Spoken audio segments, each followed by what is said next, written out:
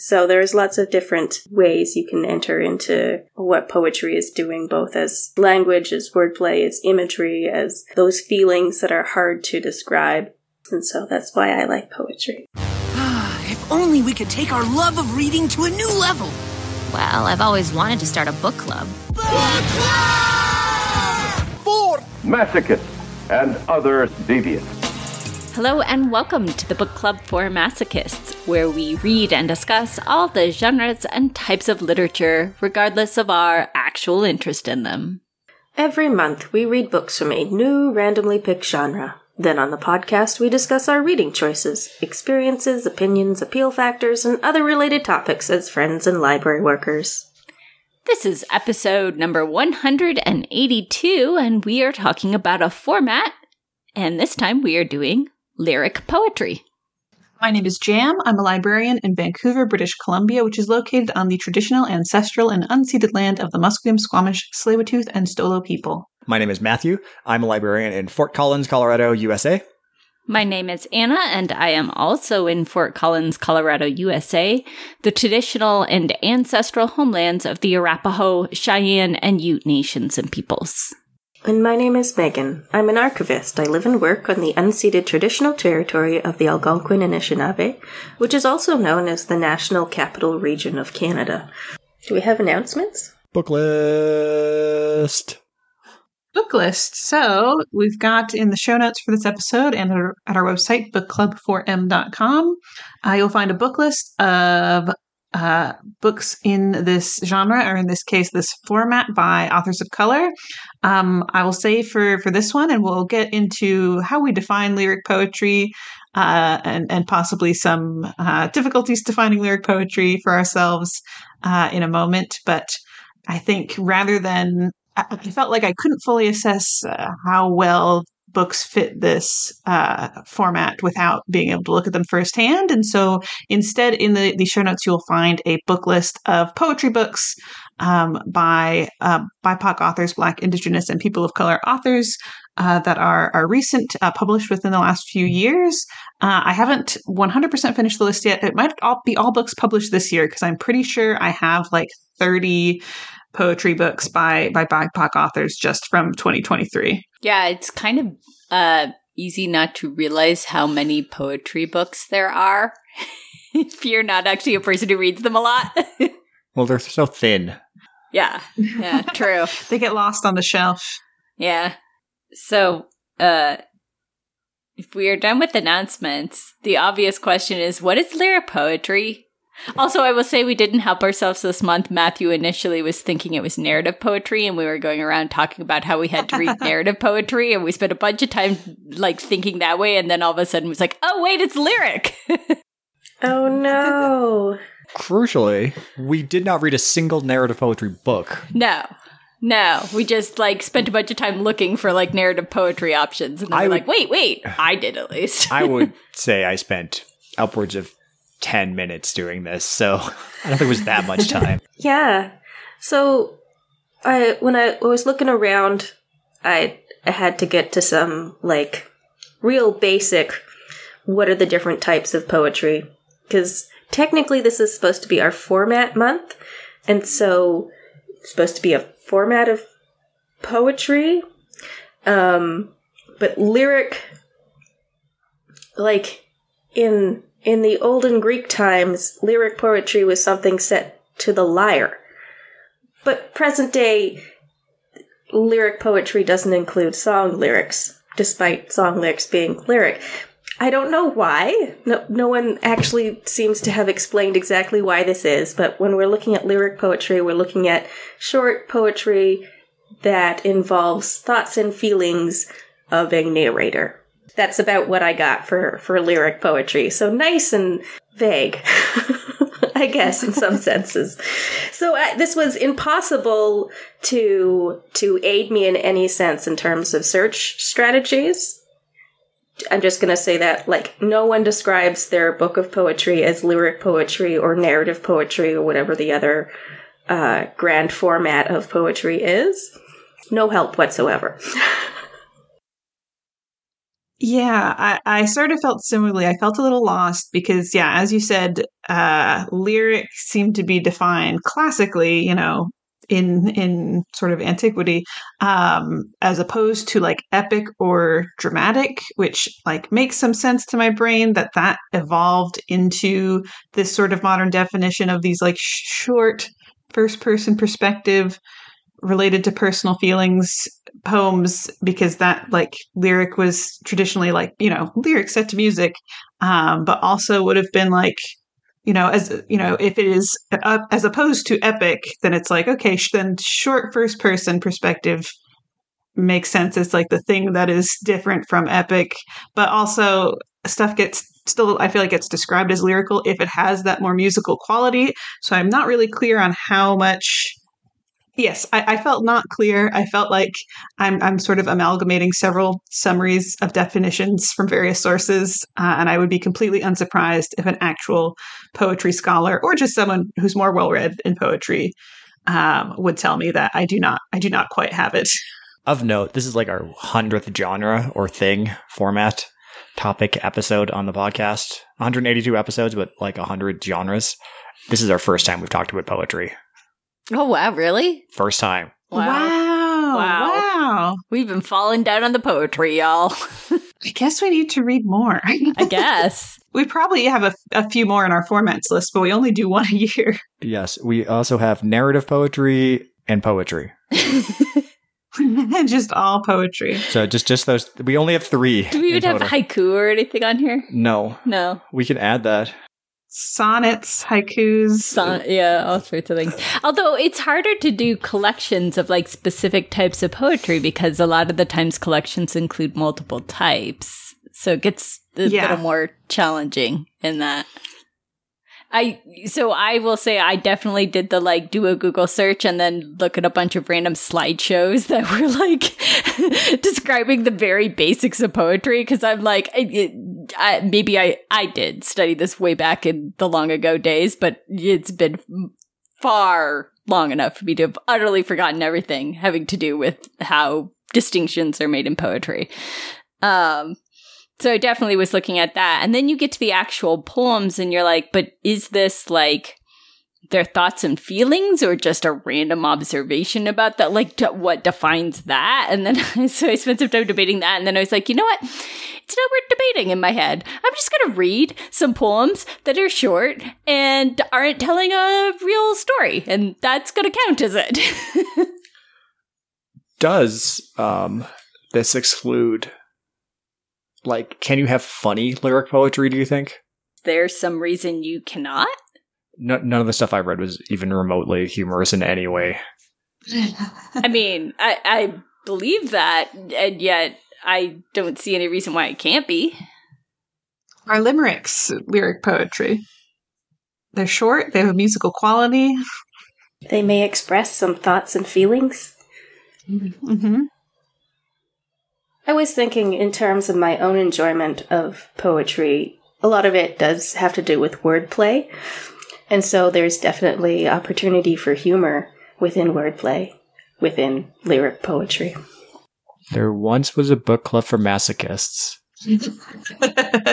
whose host delighted in making lists.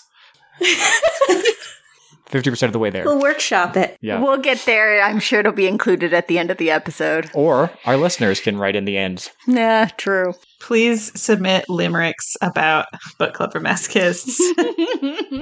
This can be a bonus episode. Or haikus, or freeform. Like, it's okay. Yeah, Sestinas, is that another one? I used to know a bunch of formats. I did like study, at least from a writing perspective, I studied poetry for a bit in undergrad. But I still feel like it is, and not just lyric poetry, but I feel like in general, I think of poetry as esoteric.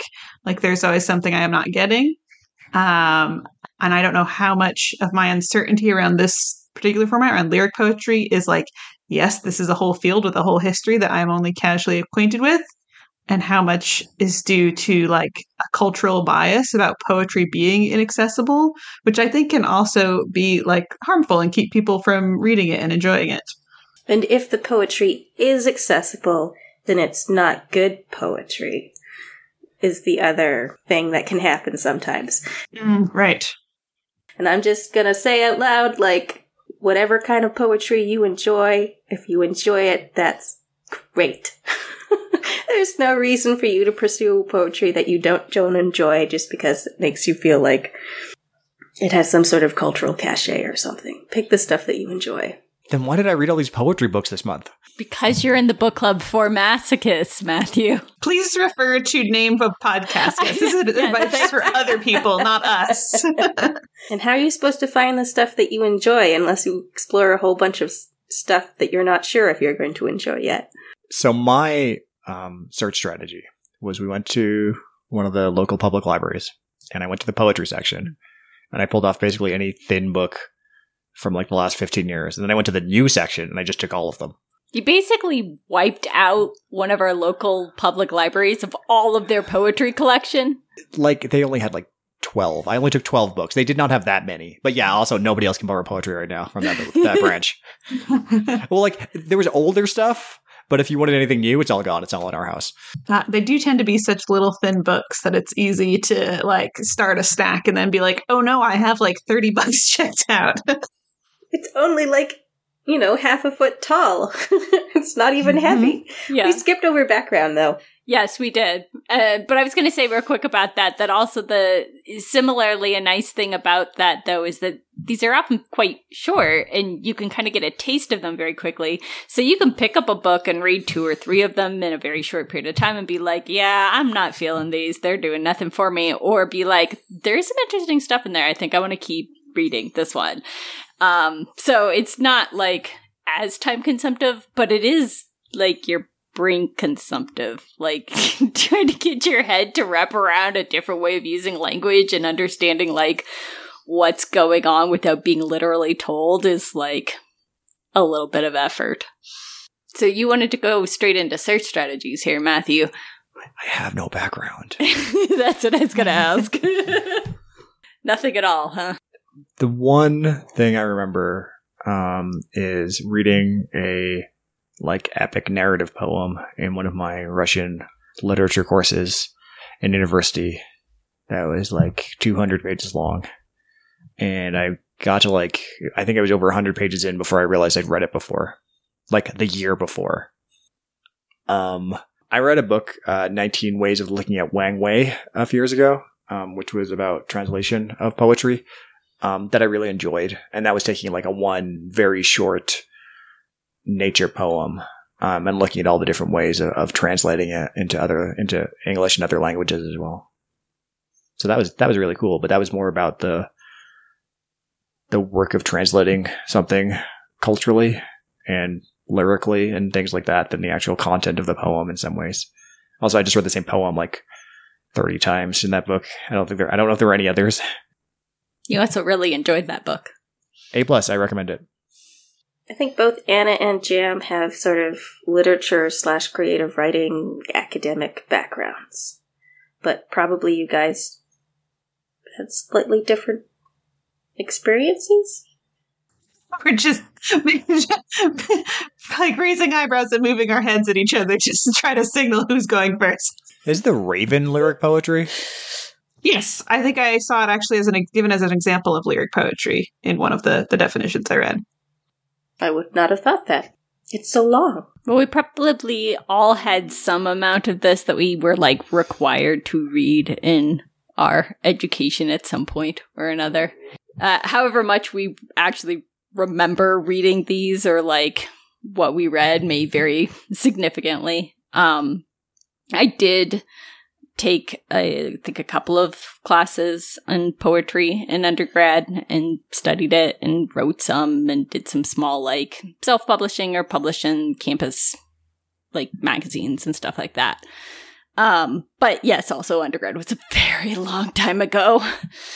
So do I remember much of anything from that? No. And have I continued to read poetry much since then? No, not really. I would periodically for a while I would fall in and out of trying to get myself to read it again, but I just it never became a habit and never kind of situated itself in my reading life. So not much.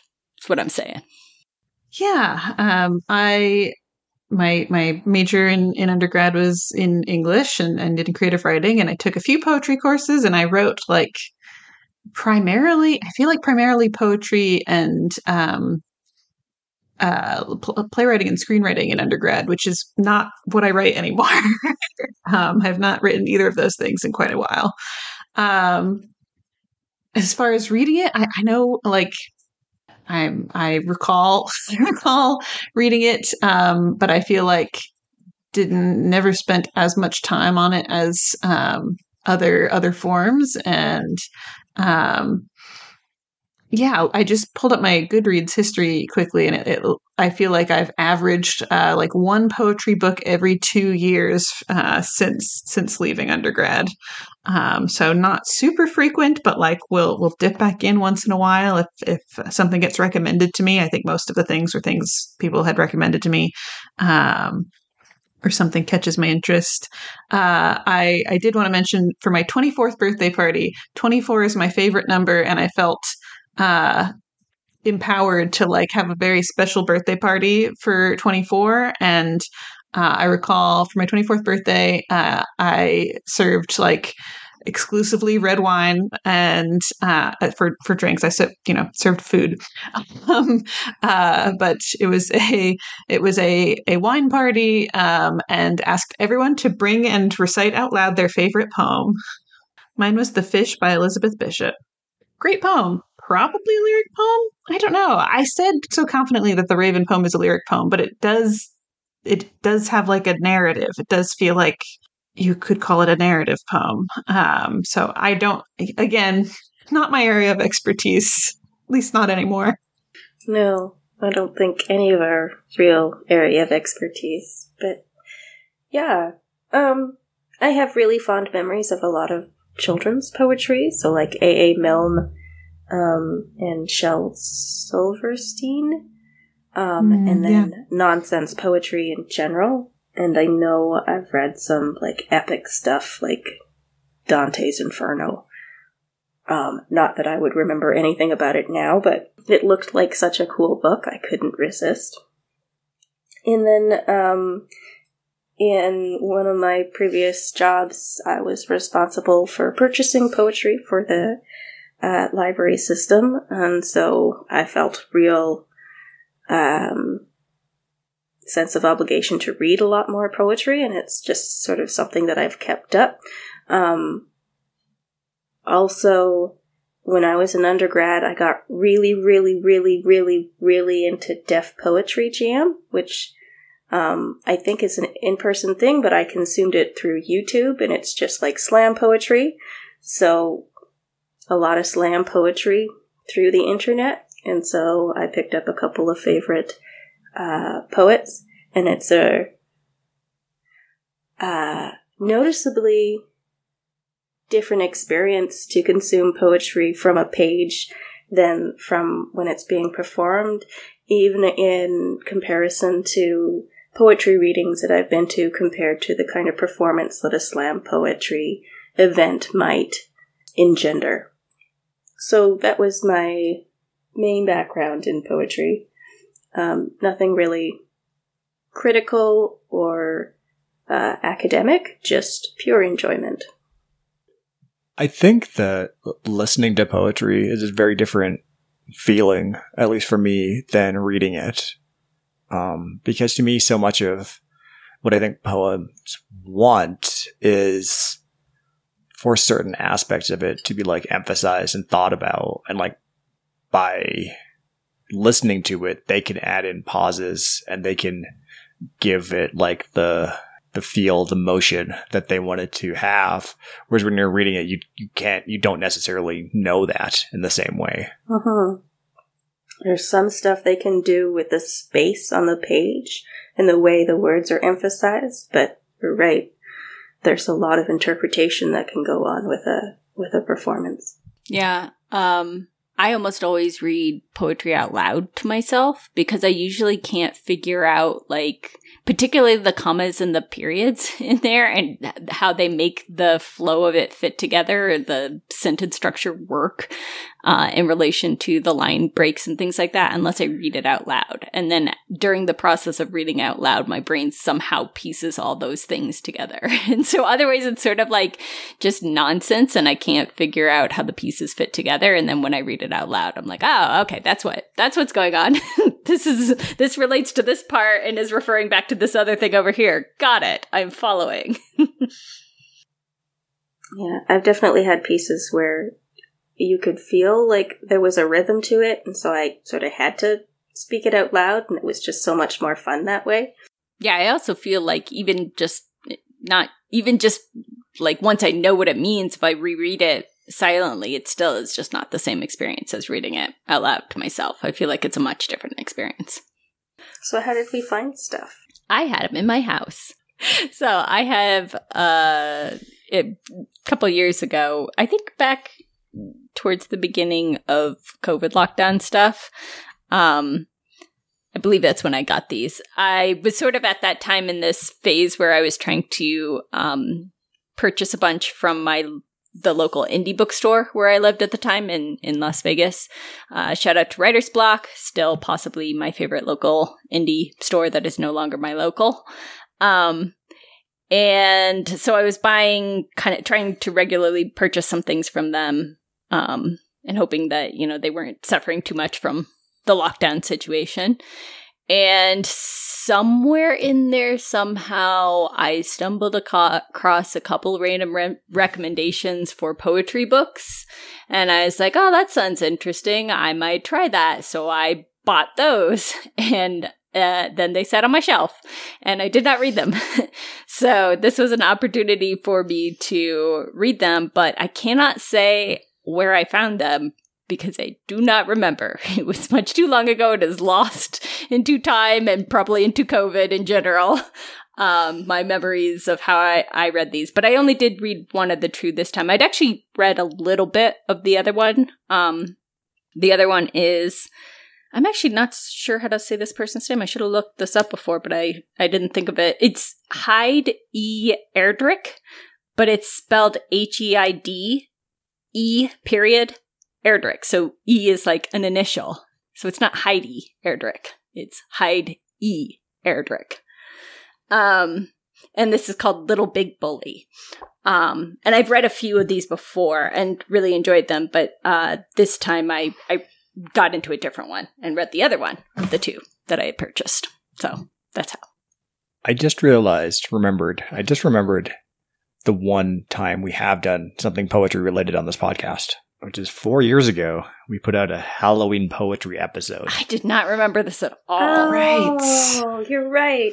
Where I played the host of a spooky narrator. Someone read The Raven, didn't they? Yeah, I think so. I think I read The Raven.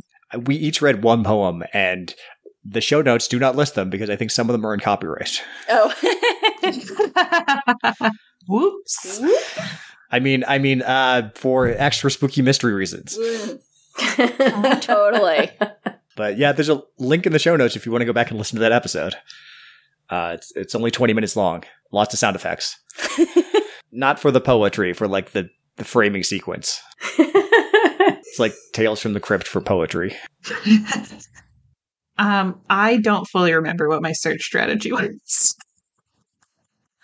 I need to write things down. I'm pretty sure, when I was looking for books for the book list, or maybe this was even before that. I feel like I was trying to search lyric poetry or lyrical poetry. I definitely checked out some books that are more the sort of traditional old classic, however you want to describe it, definition of lyric poetry. I have an anthology of Greek lyric poetry that I did not read.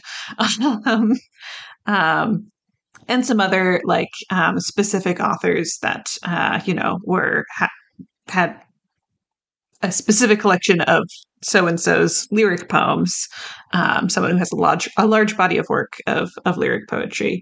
But ended up like reading things that were more contemporary, and things that were like on my to read list. Checked some of those out. Yeah, I feel like searching lyric poetry, I found some things like that. I found some, like, I felt like for more contemporary poetry publications, if people were using the term lyric or lyrical, it was like in a review or like the blurb, and not usually as like a subject heading or more formalized description. So I just ended up going with the ones that called out to me, the ones that I was most interested in reading, not necessarily the ones that I thought fit the definition of lyric poetry best. Yeah. One of my weaknesses is that poetry books tend to have really good titles. So that was a factor. I did, because when I first read the definition, I was like, oh, short poetry about feelings, so like Rupi Kaur, the really popular Instapoet from a couple years ago. So I went looking for some lists of poetry that was similar to her style of poetry, and used that to help search for things. And then I found an academic who had this website that's like School of Poetry, who had a few things that were recommended, and I tried to target some stuff that had won like awards or poet laureate or that kind of external recognition as well. So I ended up with a whole lot of different things. So it was good they were shorter. Now we get to figure out how many of them we can talk about. I only finished one, so for me, it was just the one I will talk about. How many did you read, Matthew? I finished 2 entirely, and I read parts of 2 others, but I have literally nothing to say about any of them. Like, that's untrue. I liked the introduction to one that talked about the issues with translating, so I thought that was an interesting introduction by the translator. And the history of that poet was actually interesting as well. But the actual poetry, I don't have anything to say about, so wah wah. I took pictures of a bunch of pieces that I thought would be fun to talk about, and then I realized I couldn't read the whole things on the podcast because copyright reasons. And then I was like, I don't know what I'm going to do. I think within this context, like review, like you can read a poem from a book. But is it review? This is a review, yeah. Okay. This is educational? Yeah, like we're discussing and reviewing, and like it's within the copyright permission things. What am I wording? What? Help. Fair use? Yeah, that sort of thing. What is it in Canada? Because it's something slightly different. Fair dealing. Fair dealing. It is stricter in Canada. But still, like, you have to be able to reuse things when you're talking about it. So yeah, because I read all or part of 12 books, so you don't want me to do that. Except for brief passages quoted in a newspaper, magazine, radio, television, or website review. I think we count as one of those, probably. Or a website review, technically. Yeah, I think that's probably what we fall into, website review. I still feel like if I was doing a review, I would not publish a full poem. I might publish sections of it or highlight specific lines. Yeah, because a full poem feels like equivalent to publishing like a full short story or a full, novella. You gotta pay a person. Yeah, it's a hard thing to say because some poems are like 4 lines long. Mm-hmm. Yeah. So how many did you end up reading, Megan? Like 17, I think is the number Megan uses. I mean, technically 17, but like on paper 12. But it was interesting, Matthew, you mentioned the book of poetry that was mostly about translation. And one of the ones I really, really liked is called Entre Vivre and Shore by Dominique Bernier-Cormier. And the author is a Acadian who is in conflict over the fact that their, maternal language is French, but they work in English, and so they're grappling with how it feels to be between the two shores of these two languages. And so the book is a series of poems and emails that his father is writing him about his father's experience being a Francophone and having a career that was largely in English. And so the author does a really fun thing when you're bilingual enough to make it work is that tension between the translation and how the translation works, and then how choosing to write poems with both languages at the same time is an entirely different experience. So I found that really, really interesting. And I guess I can read just part of one that's called Hybride. Comme je disais, the important thing is savoir se fendre le cerveau in half. So he's basically saying the important thing is to be able to cut your brain in half in order to grapple with the two parts. I understood part of that. Franglais. Yeah, like I didn't get exposed to much Acadian people or language growing up because I grew up in Quebec and so did not realize how much Francophone communities there were outside of Quebec. But I spent some time in Moncton, and the way that Acadians use English within how they're speaking is different than how I'd heard Franglish in Quebec Francophone communities. Is that Chiac? Chiac, yeah, for sure. Yeah. Like, I think we've lost like 97% of our listeners right now. Did you have more to say about the book that had the intro about translation, Matthew? Or did you want to name what that book was? I feel like that's a good segue. Sure. So I read Let Us Believe in the Beginning of the Cold Season, which, as you said, good titles for these books sometimes. And this was written by Faro Farrokhzad, who was a Iranian Persian poet, and it was translated by Elizabeth T. Gray Jr. And this was the original poet was an author in the 1950s and 60s, and then died in the 1960s pretty young, but is apparently a very famous poet in the area. And but there hasn't been like a lot of translations into English from as far as I know. And so there was an introduction that talked about how to that gave some biographical information, but also talked about like the issue of the translation and things like that. And that's honestly the thing I think I found most interesting about these books was like, how were the poets using the layout of the page? How were they using punctuation? How were they using capitalization? And all those different things. Because, sometimes you would be like, oh, this time they haven't capitalized anything in this poem versus one where they have used capitalization. And that was interesting. And so like this time also, like when you're translating from another language, there's an entirely extra thing. And especially for in this case, like a different alphabet, there's this extra element of like, how do you try to convey the meaning of the original poet into another language? And there's also a bunch of like notes in the back that try to explain some of the cultural references and things. I'm going to pick the worst example because it was the one that stood out at me, really. Plasco factory. This was the largest plastic factory in Iran at the time. Plasco. Like, honestly, that really says everything about where my interest in poetry lies, that I'm just like, oh, tell me more about this plastic factory. Does it have a really cool brutalist architecture? No, like, honestly, like, the poetry in this is, like, a lot of it is fairly political and stuff as well, and I feel like I did not have enough context, despite the introduction, about what life in Iran in the 50s and 60s was like to truly understand aspects of this. The one that mentions the plastic factory begins in this translation by saying, "Victory! I registered myself. I adorned myself with a name on an ID card, my existence distinguished with a number. So hail to number 678, issued at Precinct 5, resident of Tehran." And I'm like, oh, there's like a lot of stuff that this is talking about that I do not understand. It's like when you're reading Shakespeare in high school or whatever, and there are so many footnotes. So there's a lot of political satire in this poetry that I'm just not understanding because I don't have enough like historical or cultural context. But I do love the idea of writing a poem about having to like register yourself with the government. That appealed to me more than most of the other poetry I read, I think. I'm not explaining this well. Yeah, I think Anna read me a poem from somebody about like, what was it, like finding a file called Untitled on your computer and not knowing what was in it.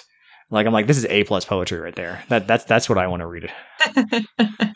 None of the other stuff I've read like had any like impact on me like I think that poem would have, or that sort of style of poem. there needs to be a slight cyberpunk aesthetic. Yeah, exactly. I've always described like my ideal form of poetry as like nature poetry written by somebody that lives on a generation ship and has never experienced nature. Which is like the most brutally depressing poetry like you can really think about, but it's all just like the weird metal hallways and stuff. So I feel like that is an ideal segue for the one that I read, since he's referring to a poem that does come out of the book that I read. So I read Ledger, poems by Jane Hirschfield. 2020 is the copyright on this one. So in this collection of poems, it's very much set in the era of Trump is the president. And climate change is happening. And there's a lot of unrest. And all that kind of stuff going on. So you can feel that being commented about in here, but so is kind of just the rest of life, because it's also got a chunk of it that's about just more mortality and growing older and looking at the world through that lens, and a lot about nature and appreciation of our place within it and our ability to just observe it, and how amazing just the fact that we can even observe it is, and things like that, right? So like there's a lot going on in here, but it does have a little bit of a placement in time that I can still relate to for my current place in 2023. It is broken sort of into sections in here. None of the poems are, I think only a small handful of them are more than 1 page long, and even when they are, they're usually with lots of space and very few words. So these go really fast. But despite that fact, the words are very carefully chosen and are often quite dense. And so the way that it's structured is often a little dense. So these are ones that definitely were helped by me reading them out loud to kind of figure out what is the flow of how a sentence should be read in this. But there were times I couldn't penetrate that and get through and figure out what it was meaning through that, but there were many times when I could, and it was very enjoyable in those instances, and very beautiful, and definitely had this moments of like feeling like there was a touch on something that felt like something I had always known or thought about but never been able to place or make concrete in any way, and that's very rewarding. I think that is like one of the great rewards of poetry is having those moments. So I definitely had those experiences in here, and I feel like this is one I could return to and keep trying to unpack to see if I can get more of those out of that, or to re-experience some of the ones I appreciated. I thought for just giving a tiny little taste of some of these poems, there is that one that is actually, it's about opening a document and finding that it is blank and tells you no more than, and it's supposed to be like some kind of document that you were writing like goals into or something like that, and it's just a blank goals document, and you're like, wow, I didn't know then and I don't know now kind of thing. And it is very funny, but it is definitely not representative of this overall collection. I definitely don't think this collection would have been for you, Matthew.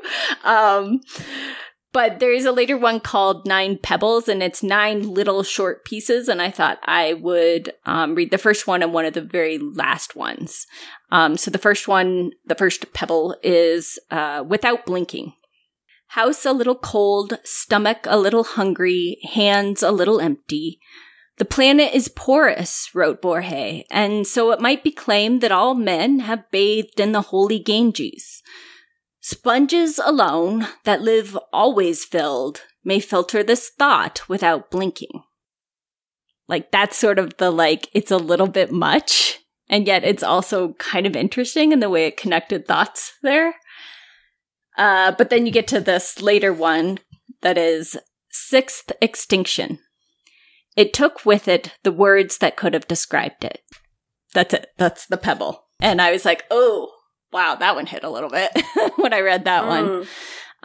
So that's like that kind of like balance that I had with this one, where sometimes I was like, unpacking, not sure where this is hitting. And then other times I was like, ooh, felt that one. So overall, I enjoyed it. It was definitely worth the time I got to spend with it, but also, like, I don't know. Sometimes these are hard. Like, there are a few my brain was just pinging right off of. And it's interesting, the tension of, you described that, like, something has been described in which you have felt it and unable to put words to it. And there's a tension between, like, the relatability of the poems versus the, the ability to touch into other people's experiences. So I picked up One Piece. The pirate comic? Matthew's making a comic book joke. You can ignore him. Okay. It's very topical. The Netflix show just came out. Yes. One Piece. Got it. Okay. So I picked up one collection that was like 100% love poetry. And I was like, I can see this. And also, I don't care. Yeah. So, like, I think for sure, like, if you want to get into some love, like, that, like, initial infatuation kind of love poetry, then Rapture by Carol Ann Duffy, which is a 2005 publication. Like, there you go. There's a whole bunch of love poetry there, but, like, sometimes I'm in a different space. It's not all about that first infatuation, that complete overwhelmingness of love. I got really into a couple of books I read by Maggie Smith that was more about, ongoing grief and motherhood and stuff like that. Why? I don't know why. That's just where I was at. I don't know, but I should probably pick up some of those Maggie Smith books because I've read some other stuff by her and felt it. So maybe that's something for me to look at. So the book that I read, I started a few, but the one that I finished was Alive at the End of the World by Saeed Jones. I didn't even realize we talked in our Battle of the Book episodes about how we had one book that ended with At the End of the World and another book that ended with At the End of History. And yet another one for the collection, Alive at the End of the World. It's almost like that's a motif people are vibing with right now for some reason. That would be a rad book display, I think. Yeah, just End of the World books. Yes, with the end of in the title. Alive at the End of the World by Saeed Jones, who is a writer who I follow online. We are former Twitter, I think we were briefly Twitter mutuals, but I've always enjoyed his writing. I feel like when I first encountered him, he was maybe a writer for BuzzFeed. This was a while ago, though. He has a lot more writing credits since then. And this is not his first collection of poetry. He's had other collections and I think also a memoir, but this is actually the first one of his that I have picked up and read. And it felt like about time because I have been interested in his writing for so long. And this collection was published in 2022, and I think based on the title, expected it to be more related to COVID-19 than it was. I feel like that was not really. It could have been. I think if you offer this to someone and told them it was written in 2018, they would believe you. Not explicitly about that at all. A lot of poetry about grief, about pain, and about sort of the existential end of things.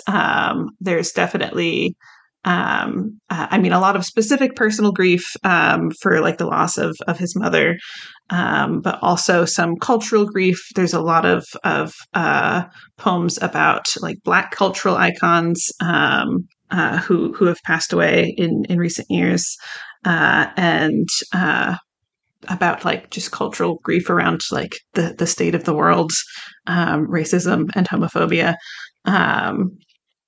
And yeah, I feel a little badly that this was lyric poetry, and there's definitely some poems in here that I would think of as lyric poetry, I think would fit the definition. But my favorite pieces were a series of prose poems, and I don't know if they fit, but there's a series of prose poems in here titled Saeed or the Other One, and they're in 4 parts, and really kind of structure like appear at sort of the quarter marks, and the last piece in the book is one of these Saeed and the Other Ones, about Saeed, the author, answering a question at like a book reading, a question from an audience member, and then returning home afterwards and still like feeling sour about it, and then encountering another version of himself.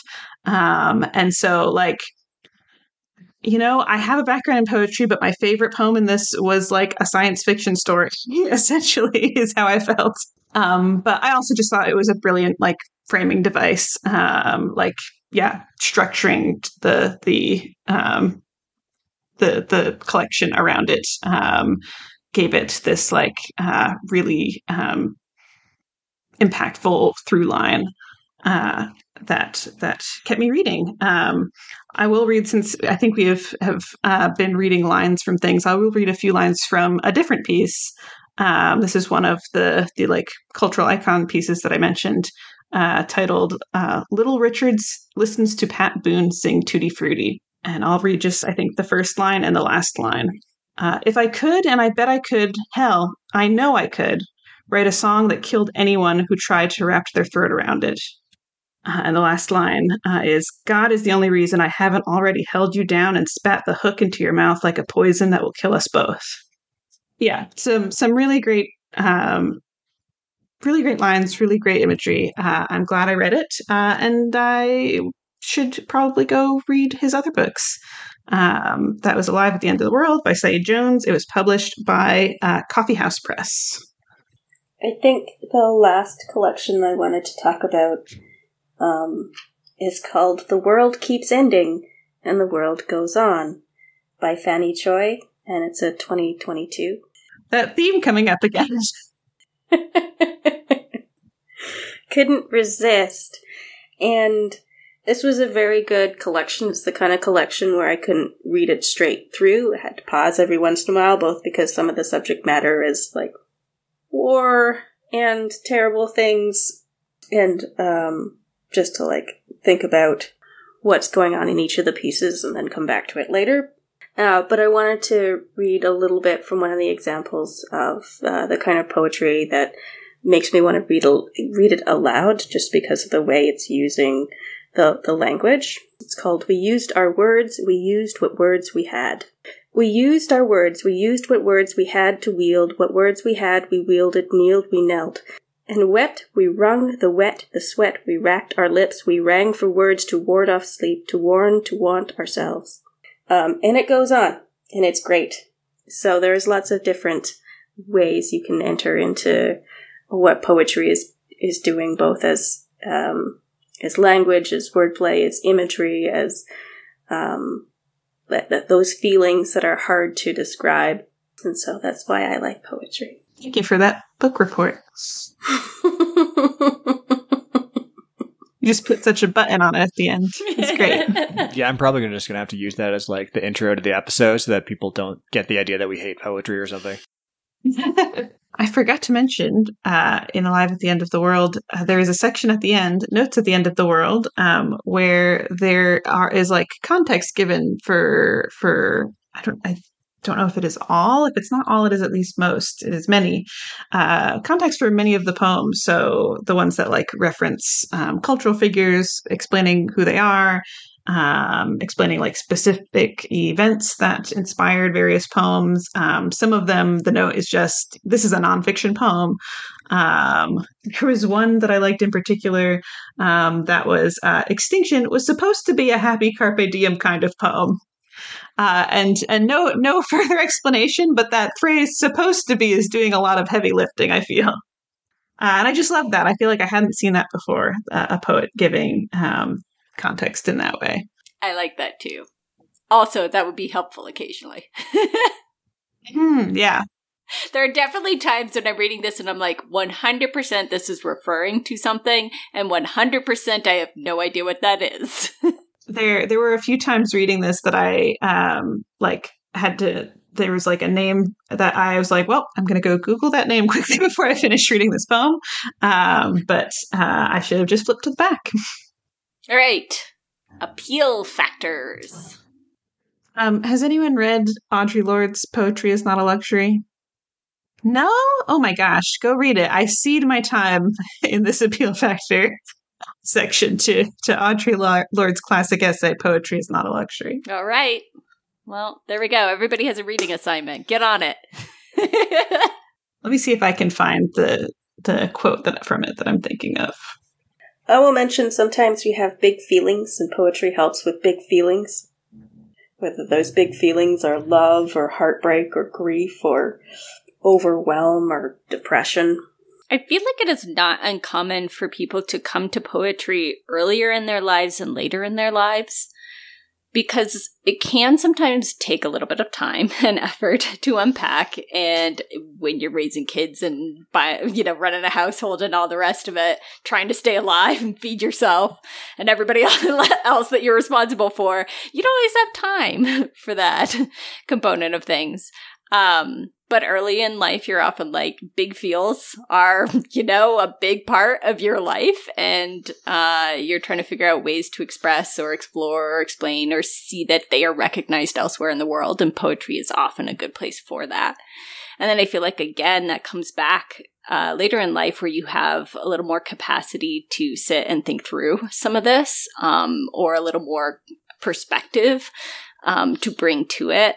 And you can unpack some of these and see a lot of interesting ways that they can fit into the world around you, fit into your own life, fit into the experience of just being alive and conscious of things. So I don't think it is uncommon for people to kind of make that cycle around in their lives, where somewhere early and somewhere a little later, they spend some time with and really appreciating poetry. I have the quote I was thinking of. And I'll read the full, not the full essay, but the few sentences before for context. For women, then, poetry is not a luxury. It is a vital necessity of our existence. It forms the quality of the light within which we predicate our hopes and dreams toward survival and change, first made into language, then into idea, then into more tangible action. Poetry is the way we help give name to the nameless so it can be thought. Would we read this genre again, or this format? Yes. Yes. Oh, yes. The thing about reading a format is it's big. It's a lot of stuff. So yes, I think I will read lyric poetry again. Thanks for listening to this episode of the Book Club for Masochists. Find us on Apple Podcasts, Google Podcasts, and YouTube, or wherever you get podcasts. If you like the show, subscribe so you never miss an episode, and consider giving us a positive rating and or review on your podcast app of choice. And if you've already done that, thank you. For all our URLs and social media accounts, the forward our name is a numeral. You can go to our website at bookclub4m.com, join our Facebook group at facebook.com/groups/bookclub4m, and find us on Instagram at bookclub4m. Our email address is bookclub4m@gmail.com. On our website, you can find show notes that will provide links to things we mentioned, social media info for everyone who appeared on this episode, and our genre-based book lists of titles by authors of color. You can suggest a genre or format, I suppose, or a title for us to read or request a recommendation from us. We have a form you can fill out on our website, or you can send us an email. No promises on reading your suggestion, but we will give you a recommendation if you ask for one. And for this one, if you send us a limerick about Book Club for Masochists, we might just read it out on the podcast. We will definitely. Well, I guess unless it's really... I was going to say, if it's really rude or crude, we might not be able to. No, I'm still fine with that. It's just like... It depends how many we get. You could also send us a haiku or a cinquain. Yeah. Your other favorite poetry form. I'll accept any thereof. I used to write a lot of cinquains. All opinions are our own and do not reflect our places of employment if they exist. Our theme music is To Arrakis by Dark Sun from the Free Music Archive. New episodes are the first and third Tuesday of every month. Join us again on Tuesday, September 19th, when it's time for our One Book, One Podcast episode, as we discuss the novel Upright Women Wanted by Sarah Gailey. Then on Tuesday, October 3rd, get ready for Halloween with us, because we'll be talking about the genre of horror. Ooh. And yes, legitimately, it was randomly selected by rolling dice. I know. This is the true delight. This is fate. Yeah, this is fate. It doesn't happen very often where we get a relevant genre, but it has happened this month. Yep, it's great. Spooky Town. And I did a silly voice without Matthew even needing to prompt me to do so in the episode notes.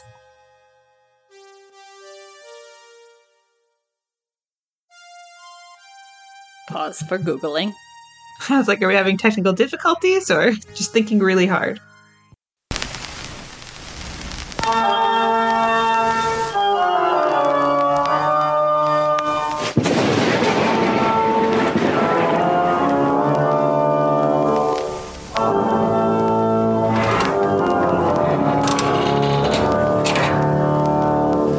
Good evening, and welcome to the Midnight Library.